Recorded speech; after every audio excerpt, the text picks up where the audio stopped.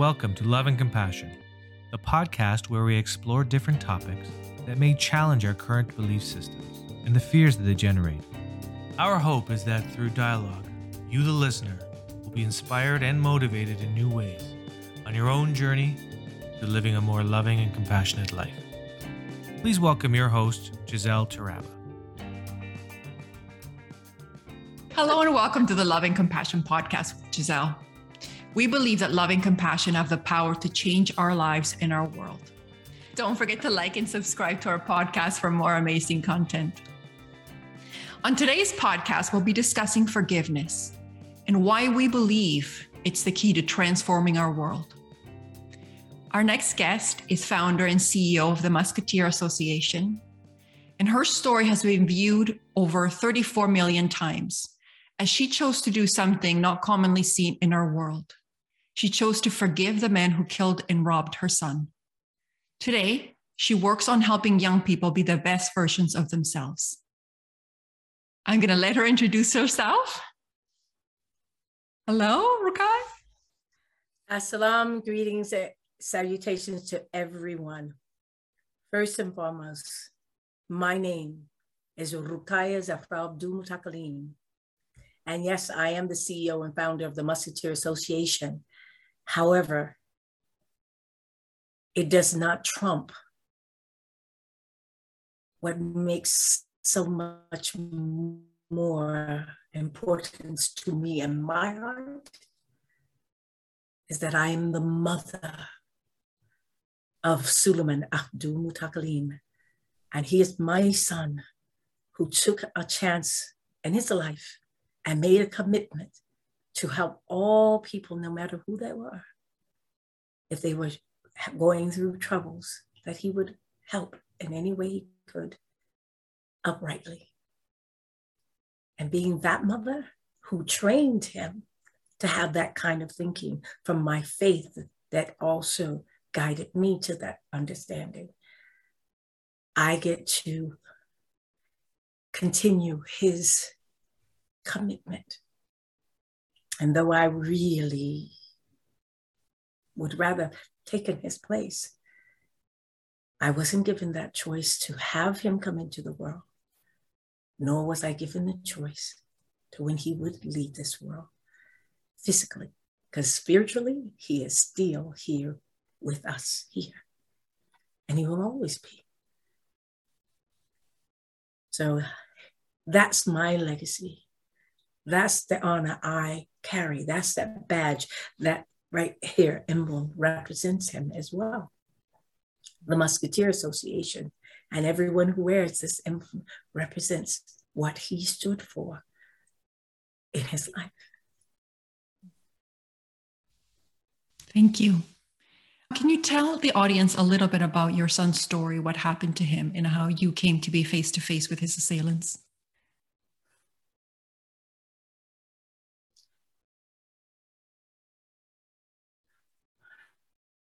In 2015, on a summer's night, it was the 28th of June. My son had chosen to go out and get food for his family. And while he was returning, walking under a poorly lit overpass, 3 assailants walked up behind him, a 14-year-old, a 16-year-old, and a 25-year-old that led the boys to doing this crime, walked up behind him, shot him in the back of the head. He fell into the gutter. He was still alive when they robbed him. They took his cell phone, $40 off just $40 off his person, and the food he was taking home to his family to enjoy. What quaked me to my bones as I watched that surveillance camera poorly placed and is poorly lit, and all we could see was the silhouettes, basically, is that they didn't have the empathy, the rahma, as we say in Arabic, the rahma, the empathy to call 911, and they had his cell phone. He was still alive. And I couldn't fathom how could a person or persons at least call 911. They wouldn't know who you are. It was his phone. Yeah. And they didn't run away. They walked away. That you see in the movies, they say stick them up and they rob and they run. No, real life, today's life of what's going on in this world today,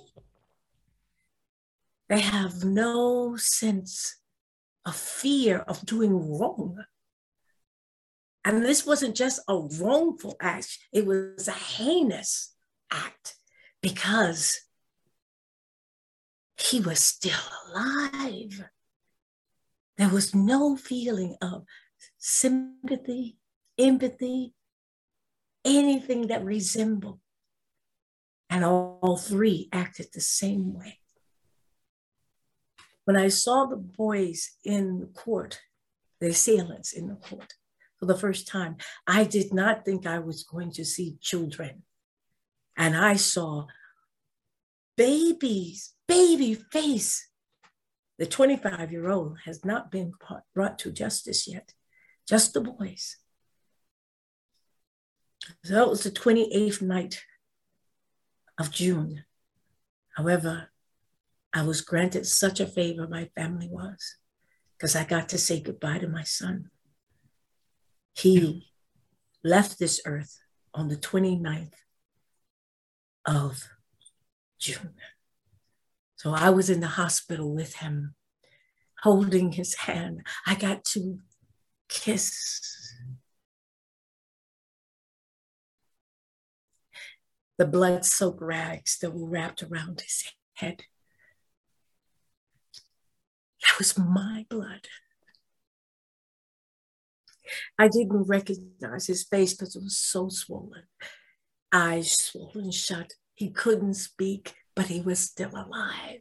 It is as if he was waiting for his Umi to come, his mother.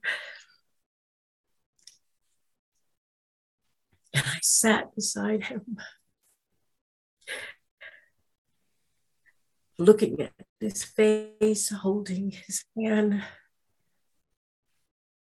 telling him how much I love him.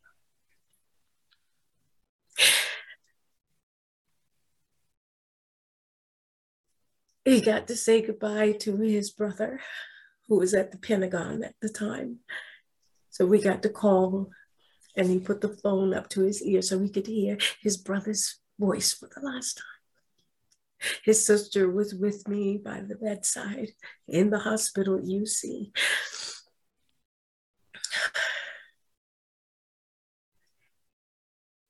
I know I was granted such a beautiful favor because many do not get to say goodbye to their loved ones.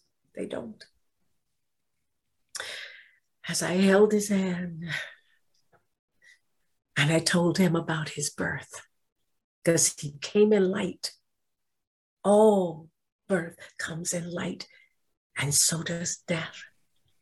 But as I told him his story about his birth for one last time, I've always told them about their birth. Every year, I tell my children about their birth. It is something that we do. I knew by looking at his face, I would not have him for much longer. But his hands were warm. I rubbed his feet. I got to rub his feet. Mm.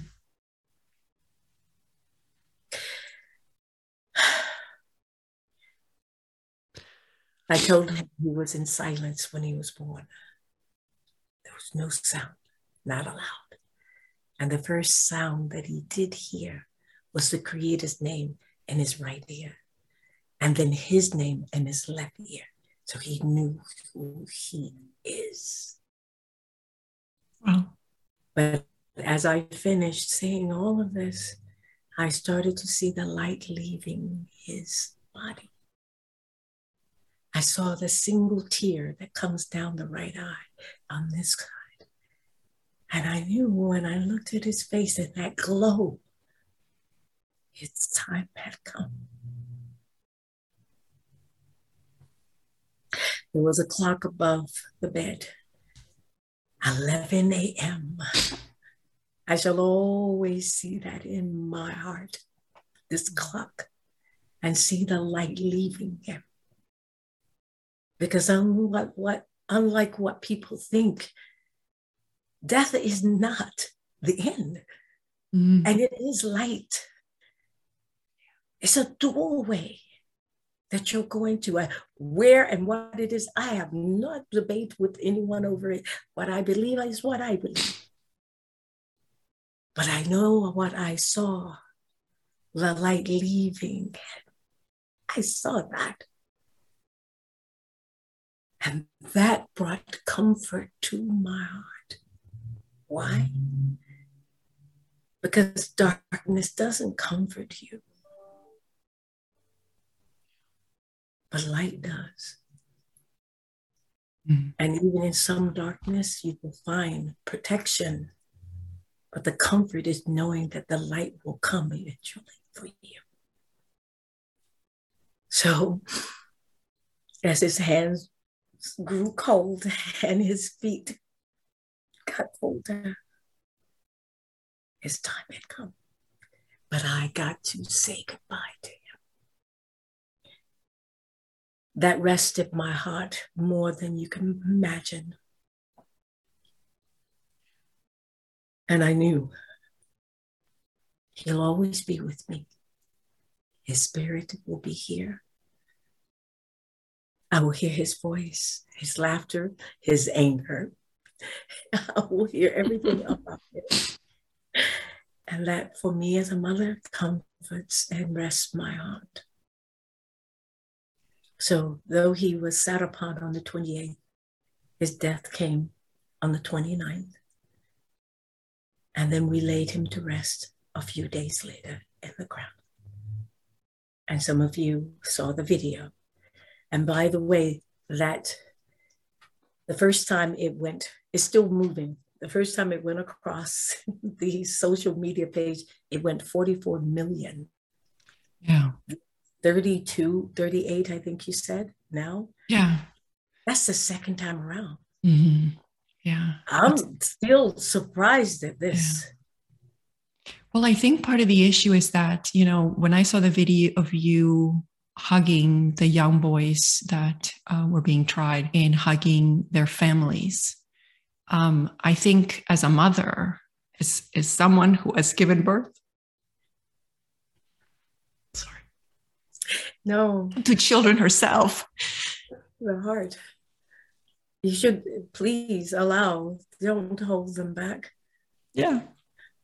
It is the Rahman. It would be so hard to bear that. Sorry. And still remember the humanity of the other person. And that's what I saw in the video, which is despite your loss, you didn't sit in anger. You didn't sit in vengeance.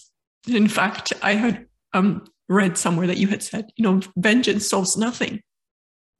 And so the fact that you were able to see these individuals as human beings and to desire their well-being, it seems extraordinary.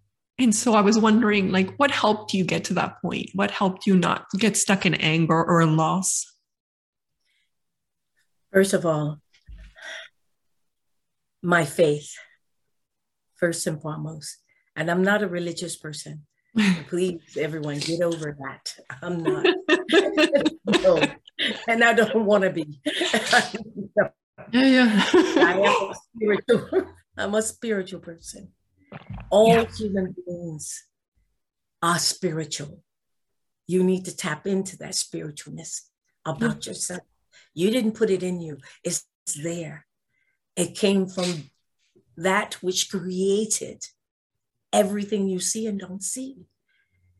And when you understand that, you start understanding innate laws. These innate laws were put here so that we could live in harmony with all of creation. But we have stopped teaching about innate laws. Why? I have no idea. Because you cannot exist on this earth and do things just to do them because you feel like doing them. You interrupt a cycle, a well-designed cycle that could harm yourself if you are not careful. You're not just harming something else, you're harming yourself too, because we're all connected. We're simply all connected. The human being has the gift to think out and decide which way. It's a gift, but with a gift or a favor, you owe a favor. You can't move about this world as if you own it. So innate laws bring an understanding to all spiritual people how to move about this world in harmony. Knowing how children are birthed, what is in them that you didn't put in them, and that they are a gift. They are simply a gift. And you know that it's a gift because they don't come out knowing a whole lot of things. Matter of fact, they don't come out knowing anything. No. And so you get to shape that mind. Isn't that a gift? It's a gift. Yes, it is.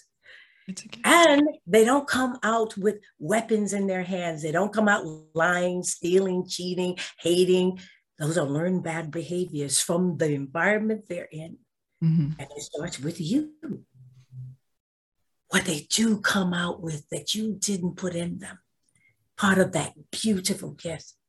All children are born with 5 things. This is an innate law. They could have no arms, no legs, cross-eyed, blind, split tongue. They could be, all of them have the same thing. 5 things. You know what they are?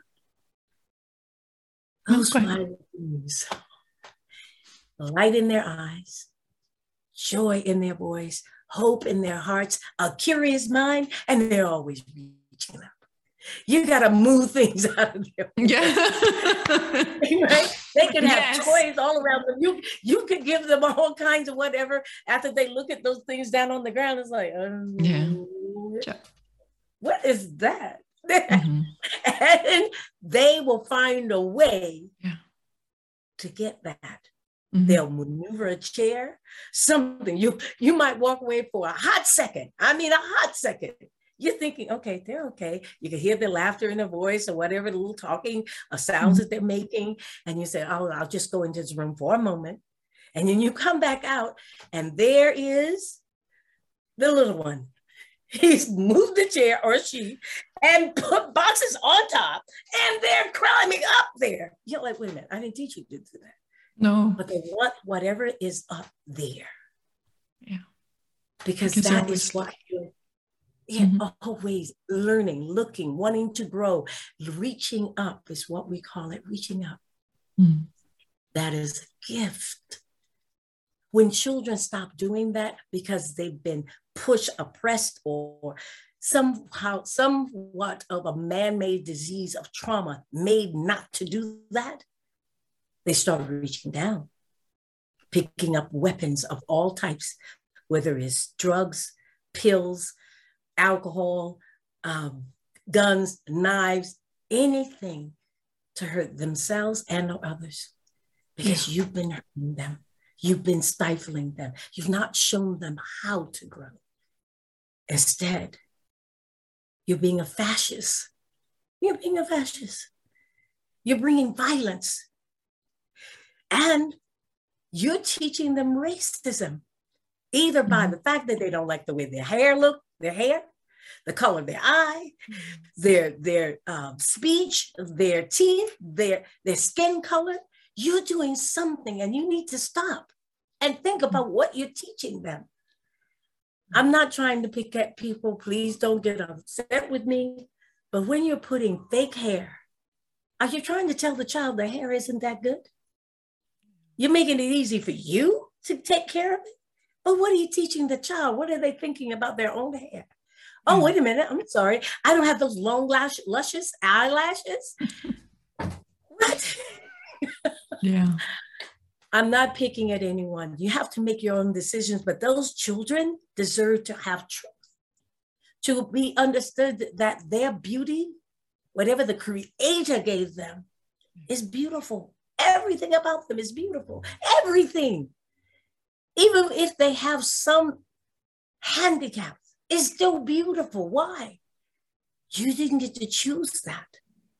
Mm-hmm. The Creator did, and He does have the best of colors, the best of design. And it's a lesson for you to decide what kind of beauty are you really going after, because the beauty really lies inside. Yeah. Inside. Yeah. It's so funny. Something to offer, something to offer you that you haven't taken time to learn. Yeah. So it is that spiritual understanding that I have, that I taught my children. And when this happened, I didn't run from my spiritual understanding. I ran to it to gain understanding. Mm-hmm. And first and foremost, forgiveness. And it starts with myself. Because I promise you, I did blame myself. What didn't I teach my child? That was it. What didn't I teach him? I started recounting all the things I taught him, and all of them, about how you live in this world. From my faith, from my experience of walking and talking my faith, and when I didn't do it, the experience from that.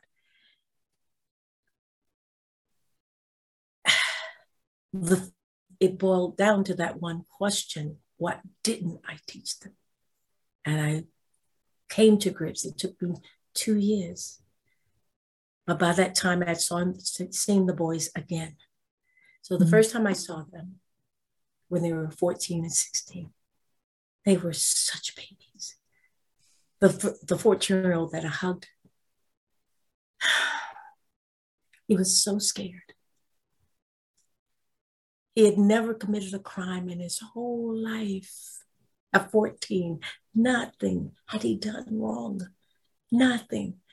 He was overgrown even then. He was bigger than the kids in his class. But he had a learning impediment that no one was helping him with.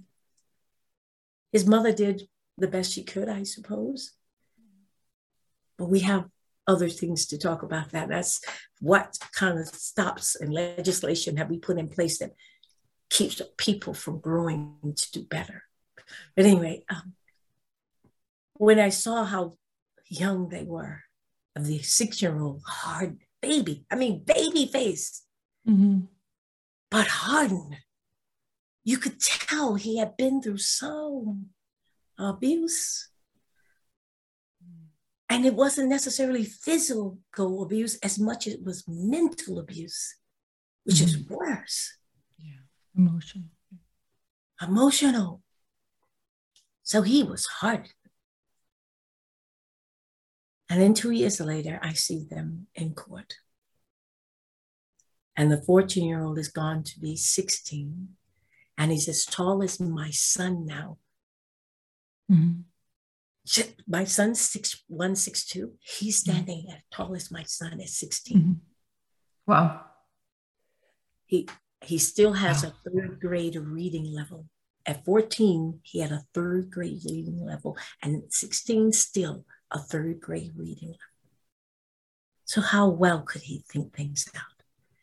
An overgrown giant, gentle to his heart. He really gentle.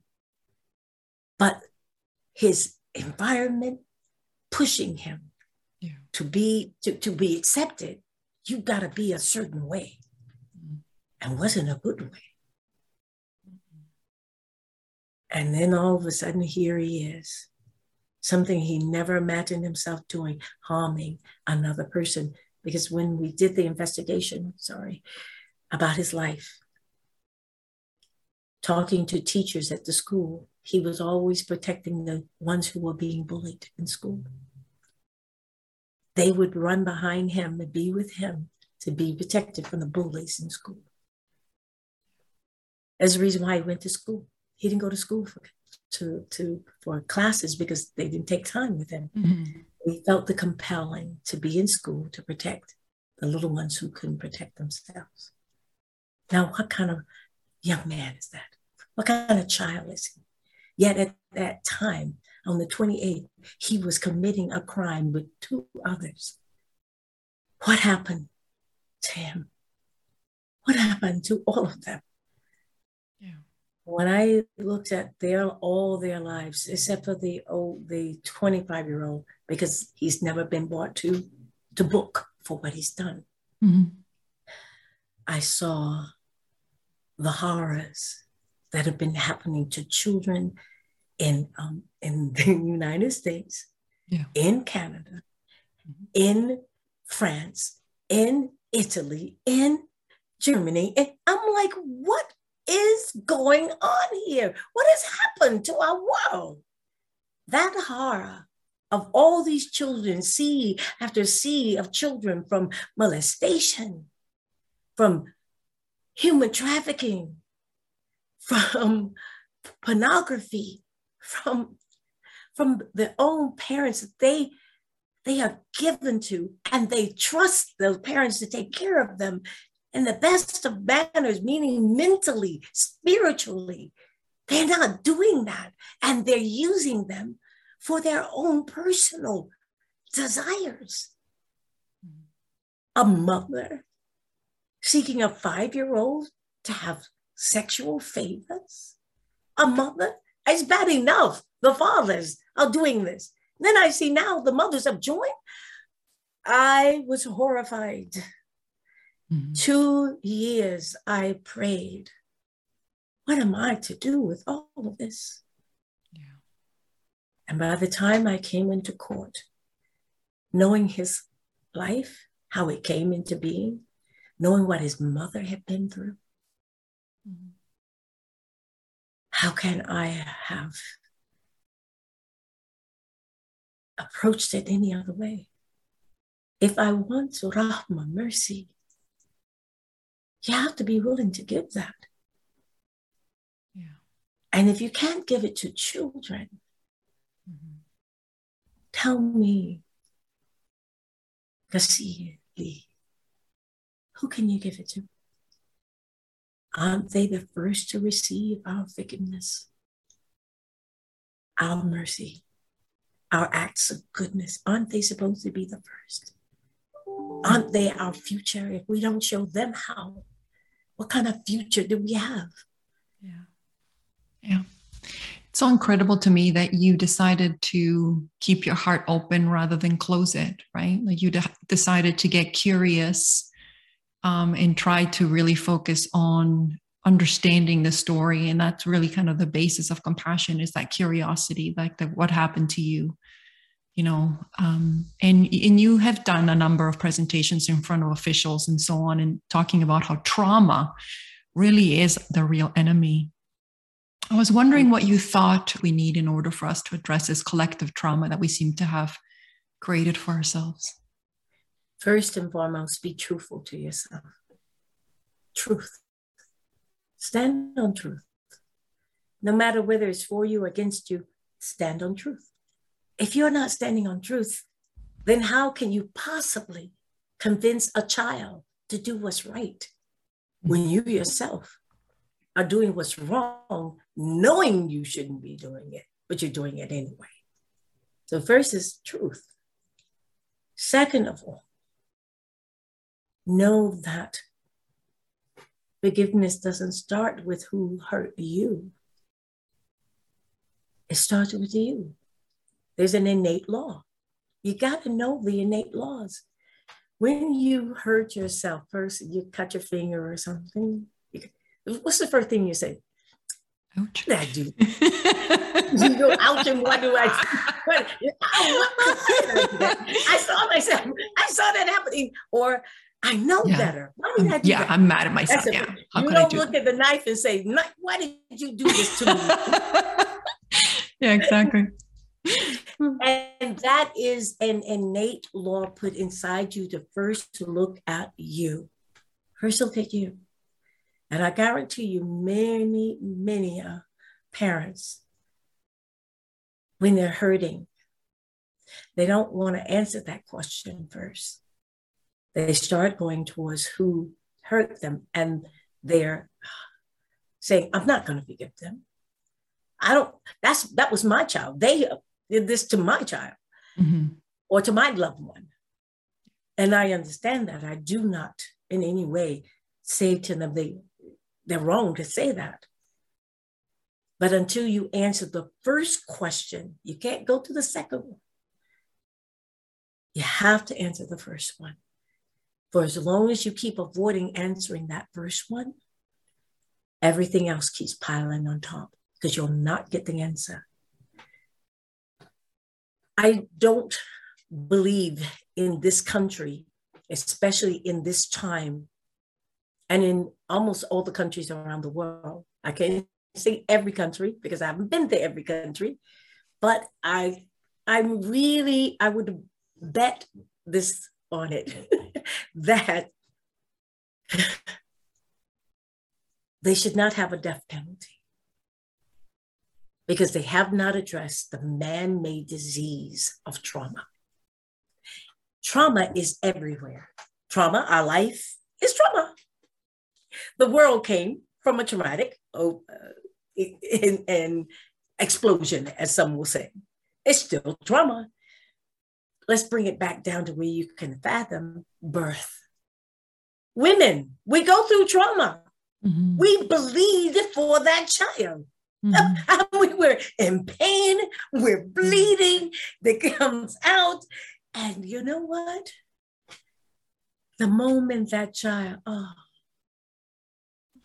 my baby is here, you forget about the pain you went through. You forget you're still bleeding. We bleed for a whole 3 months, still bleeding after the birth has come. Mm-hmm. Yeah. But guess what? We don't say, I'm not doing that anymore. We end up with another one and another one. Some of us have multiple kids. Yeah. No, I didn't want to go that way, but 3 children. Mm-hmm. And I don't think, and you don't think about that pain in a way that it just makes you negative. The majority of the people don't. I know there are situations where women become negative, but that's a chemical imbalance that's happening that has to do with man-made trauma that person went through that was never dealt with. But here they are with a child now. Mm-hmm. So getting back to the point of it is trauma is everywhere. It's in our life. There's a trauma that is natural that you will heal from almost immediately. But what we're dealing with is not a natural trauma. It is man-made. And it is a disease. 500 years in this country, they've not dealt with what was done to the indigenous. I mean, traumatic for the Afro-Americans, my people. Yeah. Traumatic for those who are migrated, traumatic man-made disease. And that has to be dealt with before you can say you will take a life or that you will revenge something. Until that's dealt with, no one. The death penalty, I'm fighting for that here in Ohio to end it. I am fighting to end the children being buried alive in prison. Yeah. A 13-year-old, 20 years? Are you out of your mind? Have you lost?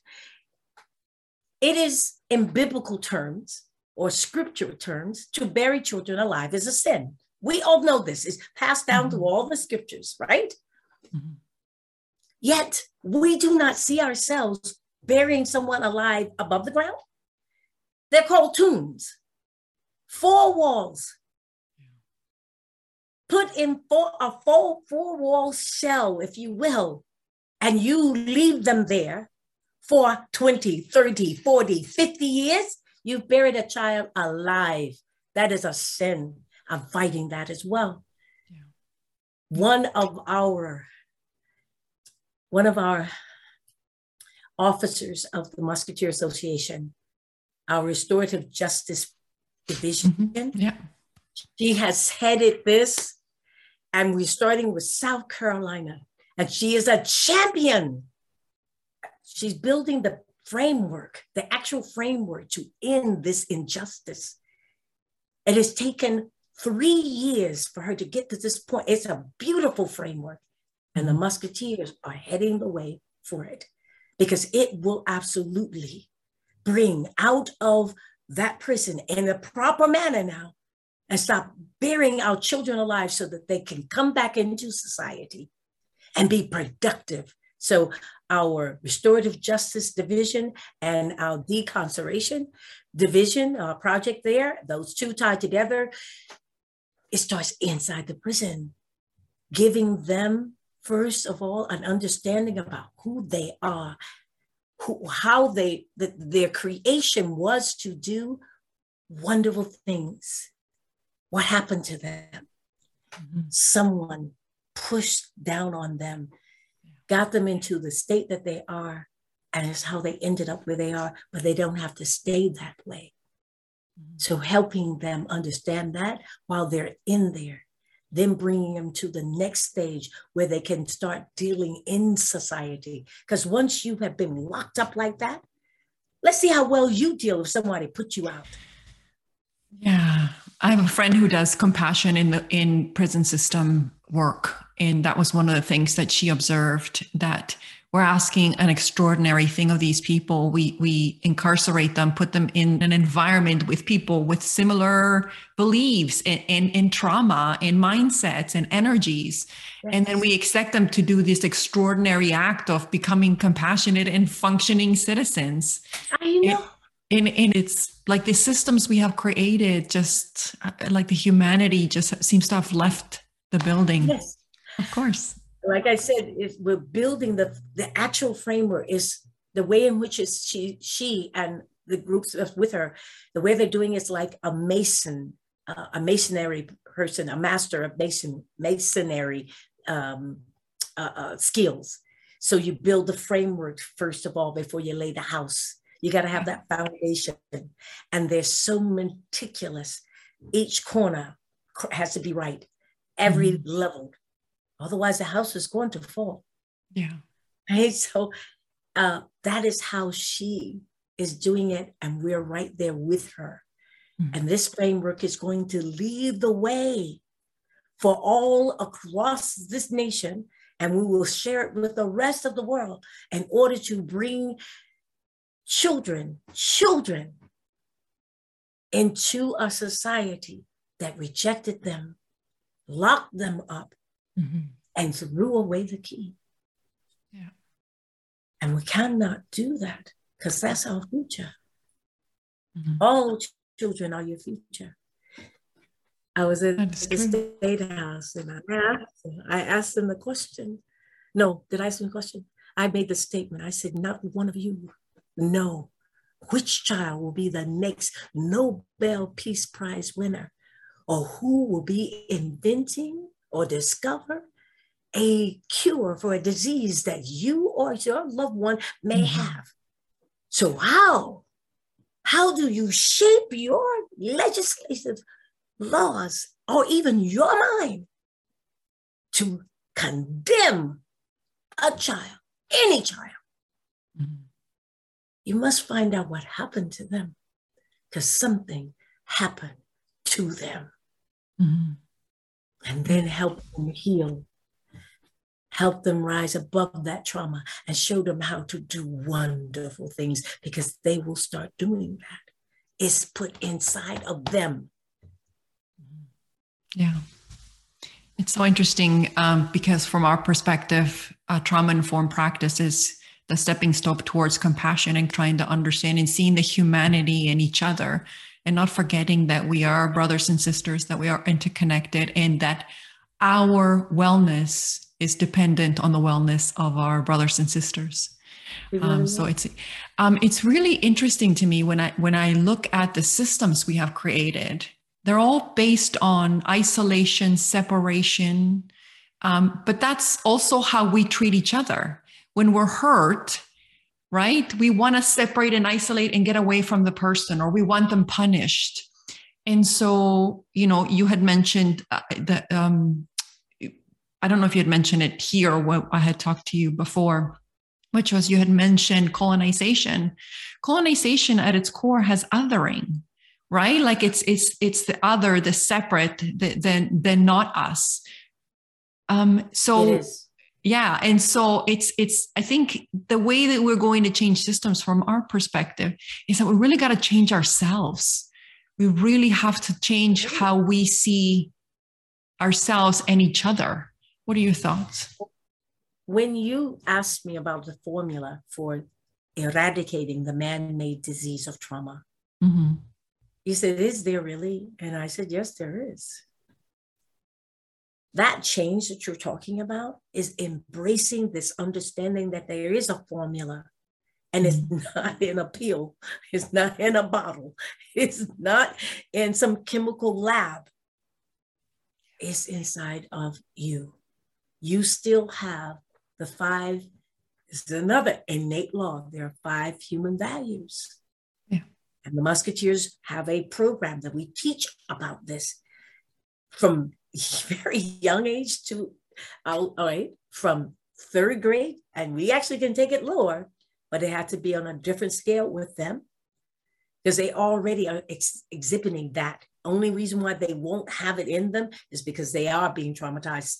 Man-made trauma is after them. And then we have to stop and say, let's find out who's doing this and stop this now before that child turns into, oh no, another statistic that ends up in jail or killing someone or whatever it is that's happening of negativity. So at any rate, we started like the 3rd grade level, and we can go all the way up to 99 in understanding the 5 values that human beings all have. And one of them is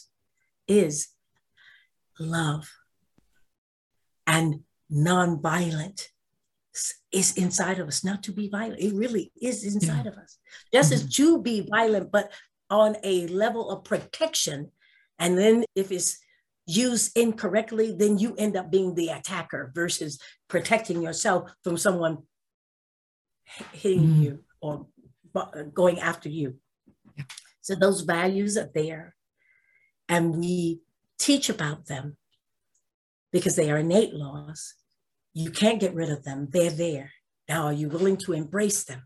What has happened to you that you won't embrace? A love, a caring, a nonviolent approach to something, trying to analyze, talk it out so that there would be harmony for everyone. The way in which we, not a chemical lab, is that we first start with ourselves. Do we like ourselves? Do you like the way you look? What is the beauty that you see? Is it the beauty that maybe the TV has shown you or others in your social media? Or do you like what you see in the mirror? Huh? You didn't get to choose the family you were born to. You didn't get to choose your eye color.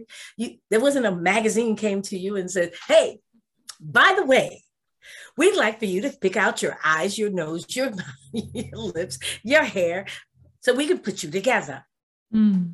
How you came out is how you are. Do you like who you are? Do you like yourself? Are you doing things to harm you? Are you cutting yourself? Are you starving yourself? Are you overeating? All of these things are something that is done because something was done to you that made you start hurting yourself. All right. So when you talk about being able to do forgiveness, it starts with you. Yeah. Then once you understand this forgiveness, then you have to show kindness. That's what rahmah is, mercy. If once you've forgiven, starting with yourself, and you're not being kind to yourself, then have you truly understood what forgiveness is? Are you standing on truth? Have you lied to yourself? Are you saying, oh, of course I like myself. I like everything about me. Really? Did you put on makeup today? I did. And you put on the, now, I have to say, I put on makeup for the camera because I know it doesn't really show that well. I had to learn all these things because I never wore makeup. I like myself just the way I like my color. I learned this from my faith. I learned to understand this nose, this lip. This is what I was given. I should love it. He loves it. I love it. The Creator gave it to me. I love it. Now, if you've got some form of problem, yes, if you can fix it, fix it. If you can't, still don't hate yourself. Don't say, oh, she's much more prettier than I am, because the beauty that others have told you is beauty. That beauty must be what you see inside, not outside. So you have to ask yourself the tough questions and be honest. Once being honest, then be kind to yourself.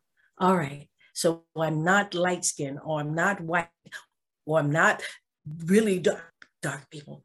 Gorgeous. Oh my gosh, he's black. Oh, they're like black coal. Gorgeous skin. Wow. I'm not that.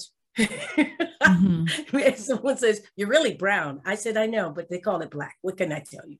So, but the point is, and I pray everyone is laughing, because you should laugh a little bit about how we have allowed ourselves to see beauty. It's that once you're very completely honest, then be kind to yourself and say, I like what it is I am. Let me see if I can improve upon it by what? Being kinder to myself. Be kinder. Stop overeating. Stop undereating. Exercise. Get off the couch. Be kind to others. Speak a kind word. Smile. A smile can make someone's day. You don't know what they're going through. But that genuine smile shows I care. And it didn't cost you a dime. That's the kindness. That's the rahmah. And once you've gotten to that point, then the last part of the formula is doing acts of good. You're outside your house. You see across the street a paper bag, plastic, especially plastic, floating along the way. Be careful. But go get that bag and throw it in the trash, because there is something of our creation that's going to be harmed by that plastic. Don't tell yourself it's not my business. I didn't put it there. Oh, these people are so nasty. Well, they all three may be right, but you see it. He's given you the ability to see it. It's not that far from you. Where is your act of kindness, of doing good? Is it only because a photo op, they see you pick it up? Hey, here's hashtag bang. And you take a selfie, they put it back. I'm cleaning my neighborhood. Then they throw it back. Or they're like, the trash can is way too far. And then I did a hashtag, see, I'm doing. That's right. And TikTok has become, anyway. So the formula is forgiveness, true mercy, and doing actions of good. We have I'll just use an example. There are elderly in your neighborhoods, everywhere you go, and give thanks that they have lived that long. And they may have been some of the nastiest people. Miss Greenlee, she is so mean. But you may see her struggling to get across the street. No matter what she has done, what are you doing? Who are you choosing to be? Yes. So that's the formula. And it really will eradicate that man-made disease of trauma. We all have that power in our own grasp to do. I hear my son's voice all the time. I don't apologize to anyone when I say, Suleiman, you already know you're not going to do, you didn't do it when you were physically with me. You know, I'm not going to go that way with anybody else. So why are you like, think about it, Mom. No, we're not doing that. Okay. And so it is the kind of conversation I'll have with him, because I remember a conversation that he and I had. It is so hard for a mother. It is. And they think, oh, see, no, it's breaking my heart to do this. But if I don't, at least take a moment to correct you without harm, without being breaking, bitter, hurting you, scarring you, just gently, spanking, gently, wake up. Don't touch that. Don't put that in. Don't stop. That's love. And I remember having to pull him out of the creek. Yes, he wanted to go see the bullfrog. What are you going to do?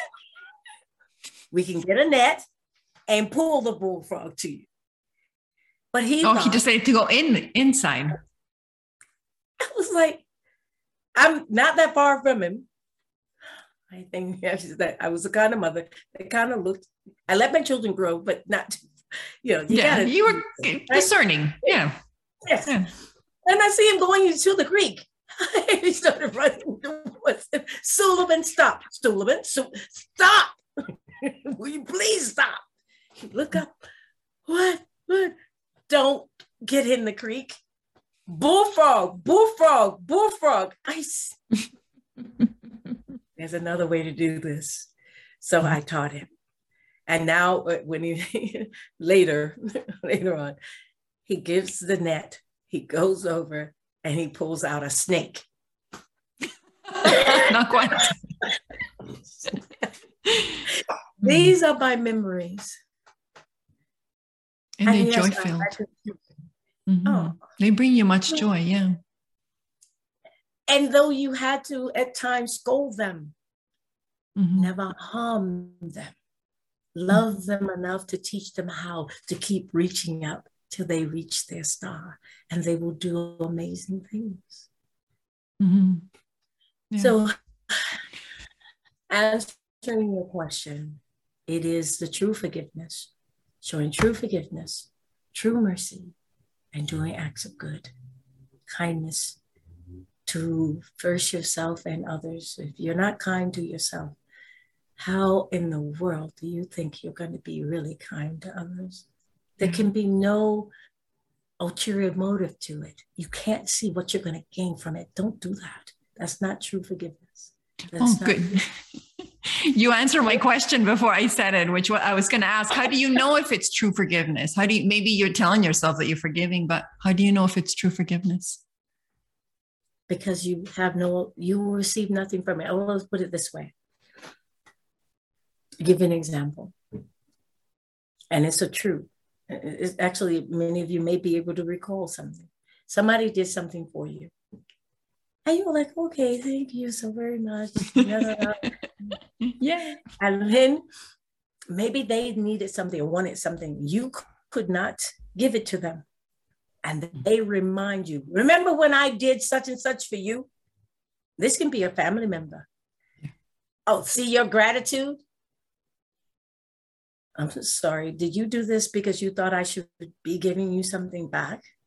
And we shouldn't have done it. Because you weren't doing it for me. You were doing it for you because you had something else in mind that you wanted later on down the road, and you wanted me to be able to give it to you. The anger or the displeasure that they show will show you why. That they really, if they did what they did, truly to help you. I tell some of my relatives, don't come and borrow money from me. Don't do that. If I have it, it's yours. If you can return it, I am very thankful. Alhamdulillah. If you can help others, please help others when they need it. But don't come and borrow from me. Don't borrow money. Don't do that. You need something, just ask me. If I have it, it's yours. That's when you know. And that's how you, the person who's borrowing, or say you need that help, will know, I will never look at it again. I will not bring it back up. Do you remember in 1929? Oh, sorry, 1992, not that old. 1992, I did such and such and such for you. You didn't do it for me. You did it for you. Yeah. And you're here to remind me that I owe you. That's how you know. So it's without expectation, without attachment. It's just giving from the place of love. Of love. Yeah. Yes. I wanted to go back to the concept of that you had talked about. Now, you didn't use the word self-love or self-compassion. You used the word self-kindness. But I think we think about it along similar lines, which is really, it's about truly accepting ourselves, truly understanding that we're whole and complete and that we're always enough and worthy. And I think this is the reason why we are living in the world that we are, because of fear. We have this fear, like even greed is fear of lack, right? You have to accumulate more because you're afraid. And, that was the whole concept of, colonization, needing to accumulate and possess and take and control.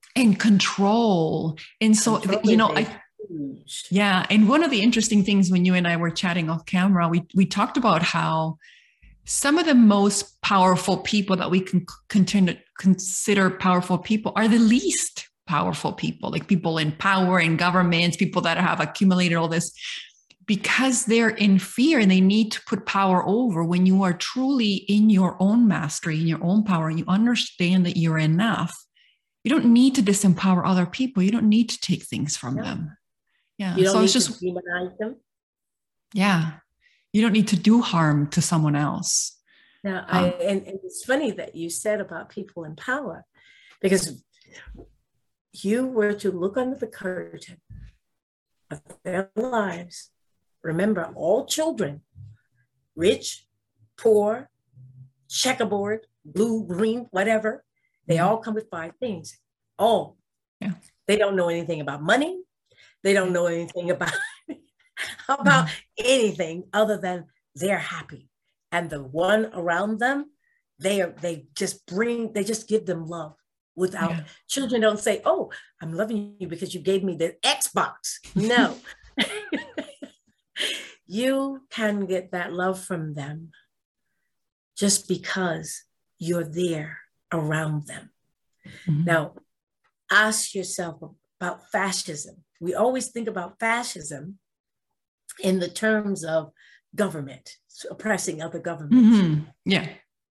Do you know that fascism actually starts in the home? It actually starts in the home, fascism. So colonization itself, how are you treating your family? Mother or father, how are you treating your family? Are you being dictatorial over them? Or are you being kind, or the kind of balance of love and discipline without harm, so that they can grow to the kind of individual that not you created? You didn't create this individual. You were given this as a gift. But do you know what they have inside of them? Do you know what gift was given to them when they were born, and it's out there? And they've got to reach for it. You have some children that are prodigies. You didn't put that in them. You have some children that are math whiz or reading, right? Or a person that's so curious now that they will discover something that you're like, oh my gosh, who discovered pasteurization so that milk was no longer giving that tuberculosis, right? It's just like, there is for every child some special gift of wonder for mankind, not of harm. There's no wonder of harm. Harm doesn't come with a lot of thought. You can harm without really thinking it out. Now, when someone becomes a pathological in nature, is because they begin to see, they begin to have that man-made trauma that has never healed, and they're going further to see how far they can do more harm because they've never healed. No one has ever addressed what happened to them as a child. So it has to be addressed. So it's understanding that it's not your position in life. It's not your family's. It's not whether you're rich or poor. It's not that at all. And it first starts in the home of how you who have been chosen to be a parent. Everybody isn't a parent. Just because you want to be a parent doesn't mean you will be. And how are you treating your family? Do you even understand what it means to be a fascist? When you look at colonization, all that is nothing but fascist behavior, negativity brought to suppress someone else and not see who you really are. What happened to you? What suppressed you? What colonized you in your environment? And it is the fuel that feeds violence, racism, and fascism, colonization. Yeah. And it starts absolutely in the home. Yeah. Thank you for saying that. We wholeheartedly agree. We cannot create a world without racism until we stop othering other people. Our own home. Yeah. Until we see each other. How many parents may have said, I wish you were just like your sister, or your brother, or how many siblings pick and bully on each other because who's bullying them? Yeah. Oh, I'm sorry. Dad, mom chooses who they're going to treat the worst, no balance, or they love one more than the other. You can't do that. That love has to be equally shared. Yeah, in your heart, you might find a little, but you can't do that. You can't display that out. These are your children. And they are a gift to you to do good, not to do bad with them. You know, we have so much more to learn from children. We always see ourselves as, you know, the parents are here and they have expertise and authority, and then the kids are here. But I used to work in child protection, child welfare. And and one of the things that I used to talk to young people a lot and their families as well. And one of the things that I used to hear also from my colleagues, not to criticize them, but it's a different perspective, is they didn't understand why the children love their parents no matter how they treated them. They couldn't grasp it. They didn't understand. They're like, oh, look, children are so non-commonsensical that they will love someone that will hurt them. But children they see us as they see people as who they truly are. They see the spirit. They see what they could be. And so there's always this desire for them to say, you can always choose different, right? That doesn't mean that you got to leave the child in a bad situation. It's just that I think that we could learn a lot more from kids if we just got our ego out of the way. Sorry, go ahead. Yeah, get out of our way. Get out of our own way. Your colleagues, if they understood the innate law of how children are born, they will understand why that child has that. And that forgiveness, even when the parent has harmed them, burned them, broke their arms, really humiliated them. If the parent showed even a slight love, the child is, okay, they do love me. Yeah. Inside their heart, not head, inside their heart, they're saying, and they're ready to forgive and to hope that it's better. Now, once the child reaches a certain age and it doesn't get better, then the child starts to try to protect themselves. That's when they stop reaching out. That's when it becomes really this violence that we keep saying, what's wrong with our children? Well, not what's wrong with our children. What happened What to happened them to is the question that must always be asked. Our judges, our prosecutors, our protective agencies, our every law enforcement must ask themselves and be trained to ask themselves, what happened to that child? What happened? You mentioned about your being in the services of helping children. I am a court-appointed special advocate for traumatized children. I'm a CASA here in America. Okay, yeah, that's great. So Yeah. I advocate for children who are in traumatized home situations and come towards them with the only purpose in mind is to stop that traumatization happening to that child. Mm-hmm. Yeah. It is not easy when parents will not get out of their own way. Yeah. And admit to the wrong that they're doing. They're lying, they're exaggerating, they're spoiled. Stop. What happened to you? Did this happen to you? And you find out it happened to them. Well, my parents raised me. I didn't come out so bad. Really? You think you didn't come out so bad? I hear that more often than I care. I didn't turn out so bad. I used a belt. I used a whip. I used a ironing cord. And look at me. I mean, well, my parents did. And look at me. Yeah, I am looking at you. You see a child? Do you really think you need to scar them mentally or physically or both in order to get them to understand that what they may be doing is wrong and you need them to do something? Or are you just wanting to be the one in control? What I know that, and having spoken to parents as well, is that, you know, it's so funny that they don't feel powerful, right? Like it's the need to put control over that. And sometimes the kids are a mirror of who they're being and they don't like to see that. Yes. I would love to see a child protection system that helps parents be their best selves, right? Well, that helps them be compassionate and kind and forgiving towards themselves so that they could do that healing work. Because like you have said, hurt people. Those parents can't give to the kids what they don't have for themselves. Right. They don't know. And this is why we developed the Human Values Program. We have the Human Values Program along with the Survivor Workshop. So that they marry together. We've married them together in order to start with to include, I shouldn't say start with, but include the parents. So the project that we have, it's called the Human Values Project.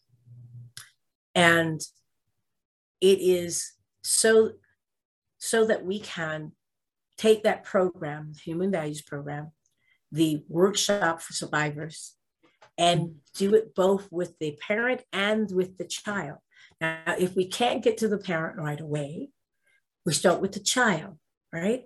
Because parents are not ready to admit. They're not. They're not ready to admit. It's hard. It's very hard for them, especially if they're a single parent and they've had to deal with a lot of financial situations that our own governments, city, state, and federal, have put in place that keep some people here and other people up here.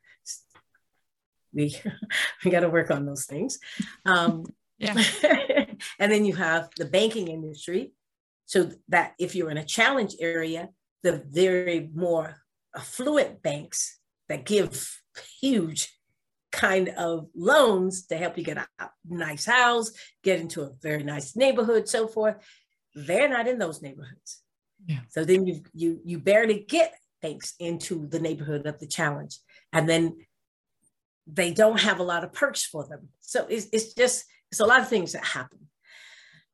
What we do is we start working with the child, and the child goes home and they're starting to act a lot better. Even when the parent becomes angry, yells at them, the child is able to handle it a lot better because they're understanding something's wrong with mom, with dad.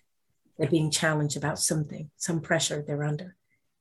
And the parents begin to see the child being a lot better and not lashing back out. Mm-hmm. We have a lot. And then they want to know what's going on. Mm-hmm. So we are being welcoming and we bring them in. If we can get our court systems to really embrace our project and programs, we would actually have them both together, and they would go through this course and they would see the transformation in themselves and how they see their children and their children see them. Mm-hmm. But we do have a program that can help them. We've even put it so that it's first responders. Mm-hmm. Did you know that? And I mean, did you know that our first responders, they have a cafe door now? Many of them come into the services, but because it's so traumatizing, they're going back out just as fast as they come in. Mm-hmm. And remember, your first responders are human. They also need the kind of training too to be able to deal with people in traumatic situations. Yeah. But they don't. So anyway, we develop it so the first responders and the people in the community that they serve, they're going to be able to come into the class together and learn together. So it's going to be easier to help them. They can help that person in that traumatic situation, and that other person can receive them. Example, some of the first responders, they go into a challenge area and they're already looked at negatively. What are you here for? What do you want? Yeah. You are trying to help broken people and it doesn't work. So we want to bring them to the table together. Yeah. And both the community and our first responders, they begin to see each other as humans. Connected. Yeah. Yeah, for sure. I think one of the things that I'm very passionate about is the concept of self-compassion, especially for people like the parents who are experiencing so much shame and guilt, and they can't get out of that cycle of shame because they'll do more drugs, or then they'll hurt the children more and so on, and they can't get out of it. Where self-compassion enables them to have that, a little bit of that self-forgiveness. They've forgotten. They really have forgotten it. They don't know if it exists anymore. But I agree with you. Go ahead. Yeah. Well, I was just going to say, I know somebody is going to ask me this from our audience. So can you just go over the innate laws just quickly, just name them, just make sure we got them all? There's a lot of them. There's so many. Yes. Because I know somebody would be asking me, what about is there a top 5? There's a top 5, of course. Okay. This is the top 5. To start with. At least start with these, and the others will start opening up to you. First of all, understanding, and we talked about how children are born. Yeah. And what are the 5 innate laws, the 5 things that make up the innate law of who all human beings are, how we are connected as one single cell. Is that love, that forgiveness, that kindness, understanding, all of that is in there. The 5 human values, they're there. And people say, well, if you've been so traumatized, you probably won't have it. No, you didn't put this in you and you can't take it out. It can be smothered. You can fight against it because you've been hurt so bad. And this is the only way that you've been protecting yourself, is to be the opposite of what they are. But you can go back to them, or you can finally embrace them in the proper manner. And you will find your life, you really seriously will find your life so much more in harmony with all of creation. And it really will start with your body, because a lot of us are getting ill. We have illnesses that like, really, we're so sick. I'm 71 years old. Oh, fabulous. You can kind.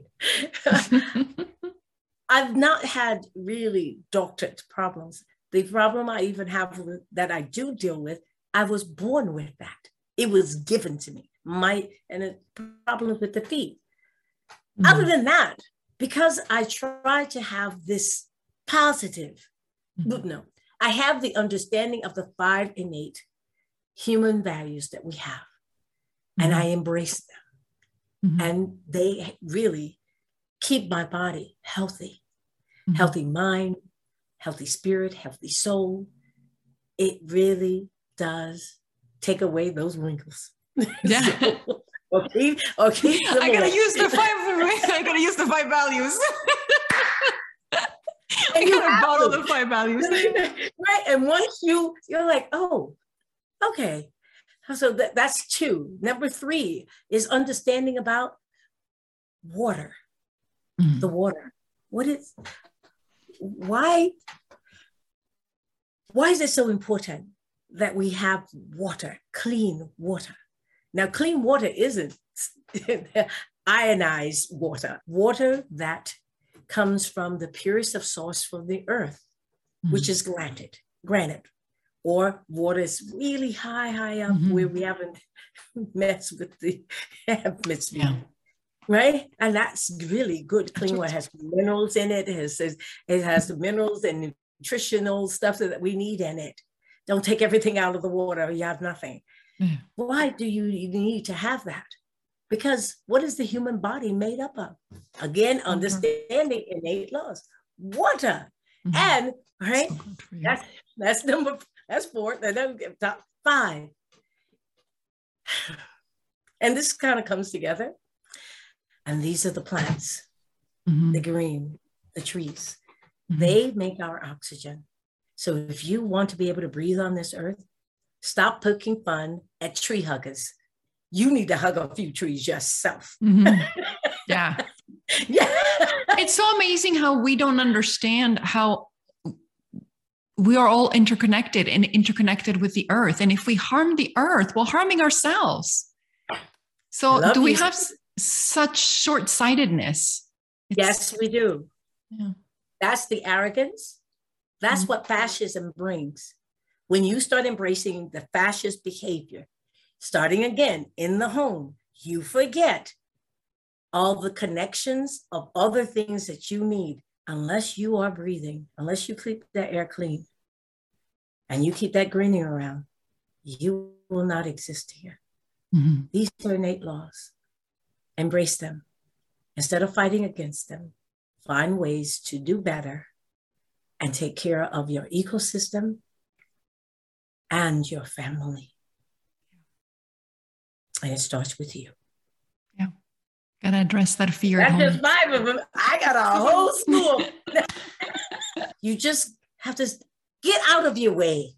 Get out of your own way and start learning. Right? Yeah. And and one of the things that, you're such an inspiration is gotta keep your heart open. Yes. Heart open. You can't do it any other way. Heart open. Yeah. You can't do it any other way. That's also an innate law. You can't control that heart. You can. You're like, I can make my heart beat slower. Okay, so can I. If I concentrate long enough and breathe a certain way, your heartbeat will go down. But if you stop that heart, can you start it again? No, you can't. No. Innate law. You can't control that heart. You can't. And on top of that, guess what the spiritual heart is? Simply not in your control. So keeping that heart filled with kindness and giving and loving keeps you healthy, spiritually, mentally, physically. You better protect that heart. It's the only one you get. It's the only one you get. Is it by following the laws, do we have a greater connection with our spiritual self? Yes. You didn't bring yourself into this world. And I love the saying that I brought you into this world. I didn't take you out. Well, I've heard it, yeah. That's a fascist trying to scare you. Your coming into this world was by his design. When someone asks me, what is your, I think they call it now, your pronoun or something. I had to say to this person just recently, a few days ago, I said, is that important? Or is it more important that you are human beings? For me, I am human. And I look at you as a human. I care about you. as a human. If something hurts you, it hurts me. And not because of your pronoun, but because you are human and we're all connected. Mm-hmm. If we can start having that understanding, embracing that understanding, and then reflecting that understanding, our whole world will come in order. Mm-hmm. And the violence, racism, fascism, what you see there, stop VRF, that VRF will be eradicated. And it's not hard. It first starts with you.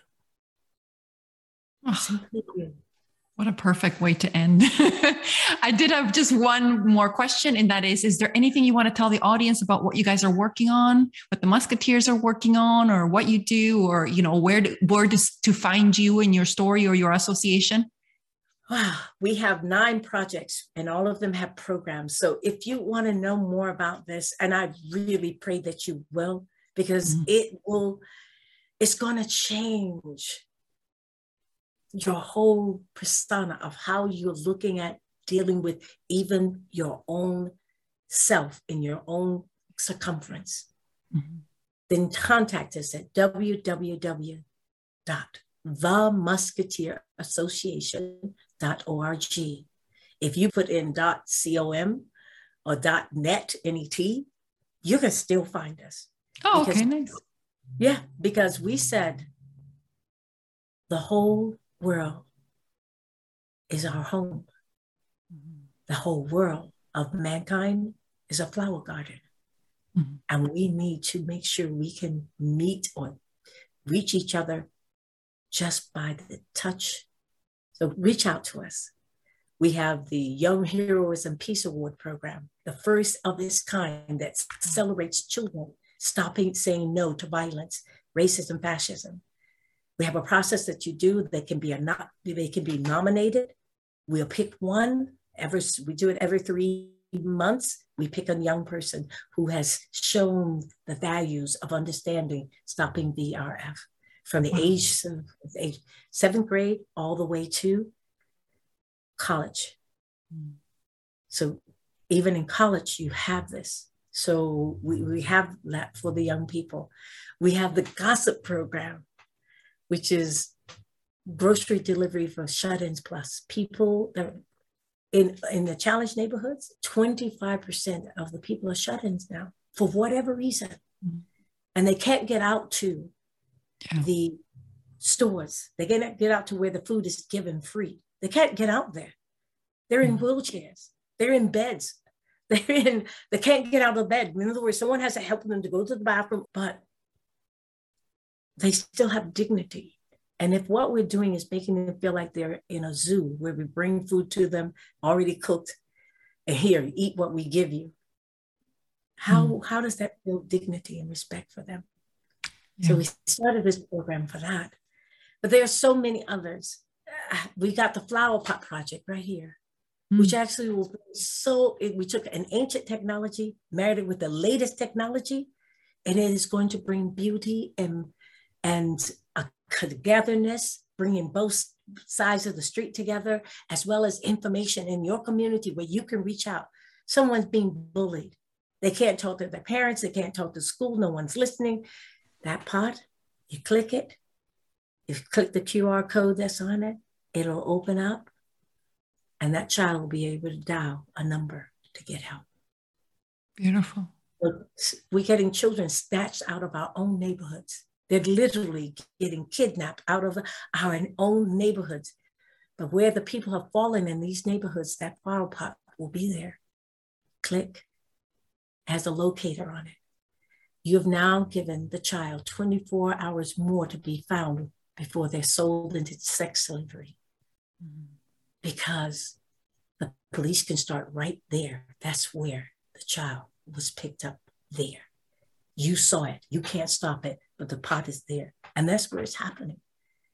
And then you've given them more time. You know something about a cold case. You will be able to click that pot, say what you know. Nobody knows what you're doing on that phone. and you relieved your heart from because I told you can't control that heart. Yeah. Taking a pressure off of you, told the truth about why something happened. And now you brought some ending for the family whose name, the family, the child that's on there. So we've got that, and so many, many, many others. Like I said, we're going to stop these children from being buried alive, and we're going to get those children who have been buried alive out of prison, but in a particular way, so that they can become more productive when they come into the society, and they will feel a self of worth that they have not felt. They have never felt. Mm-hmm. And they will be the most productive people you can ever imagine because of gratitude. And you showed true forgiveness, true mercy, and you did act of good by bringing them into the community and welcoming them.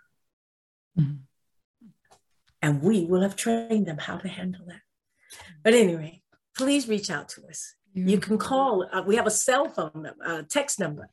It's 1-937-304-8854. I refuse to us have a landline, a text number. You don't want to talk to us, I get it. But you want someone to reach out to you, I get that too. Then you text us. We will reach out to you. There's no obligation. You need some help, or you just need someone to talk to. That's who we are. We are your family. The Musketeer Association is being built on a spiritual connection of all human beings across this globe. And I'm starting first at home, because that's the best place. What did I say? It starts at home first with you. And now look, I have a beautiful host who's asked me some marvelous questions, allowed me to express myself even more, and welcome you into my home. Thank you. Thank you so much for being on the show. And thank you so much for sharing your wisdom. Please reach out to the organization and see how you can help. Yeah. Thank you so much. Oh, I was so moved. Thank you. Well, let everyone know also that we are completely certified. we're certified, bona fide, validated. Even Facebook has given us a clean bill of health, in that they've given us the donation button.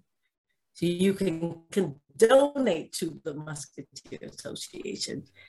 We, the Musketeer Association, are absolutely out here putting everything into the community. 85% of our donations, 85, go to the people. Wow. We're putting programs together long before we don't even have we need more funding. We definitely do that. But it's not stopping us from doing even the smallest thing. We have to do that. So I appreciate you letting me do an ad woman. It's a good ad. And if you need something or someone needs something, it doesn't matter that you're in Canada. Well, you think we can't reach you? We need Musketeers in Canada. Canadians, reach out. Come on. Canadian Musketeers.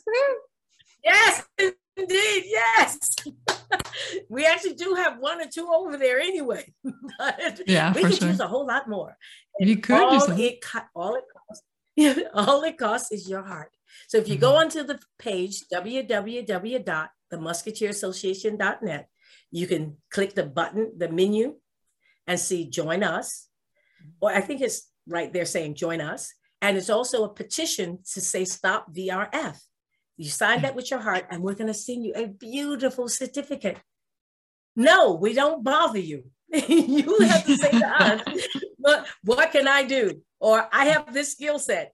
And you'll look at the projects and programs they have, and you say, hey, I can help with that. And we say, bring it on. Come on down. Yeah, Ellen, we'll say, welcome. Mm-hmm. And that's how you get involved. And you do as much as you can. And if only thing that you have for us is a prayer, I promise you that prayer will move mountains. So don't you not pray for us. When you can donate, donate. When you can bring your physical body, then bring your physical body. We are an association. We won't take you from what you already do unless what you're doing is wrong. Then we're taking you away because you'll see the truth. No, that's right. Just come to us. Thank you so much. Yep. So the Musketeer Association coming up for May. In Cleveland, Ohio, we have a CASO event coming. And the theme of the CASO event is human trafficking. It will be holding it on May 29th, introducing people to what really is human trafficking and so how important. We ourselves are adding to it by the choices that we choose to even watch on our social media pages. Yeah. We're contributing to it. Oh, that's such important awareness. So for sure, please check it out.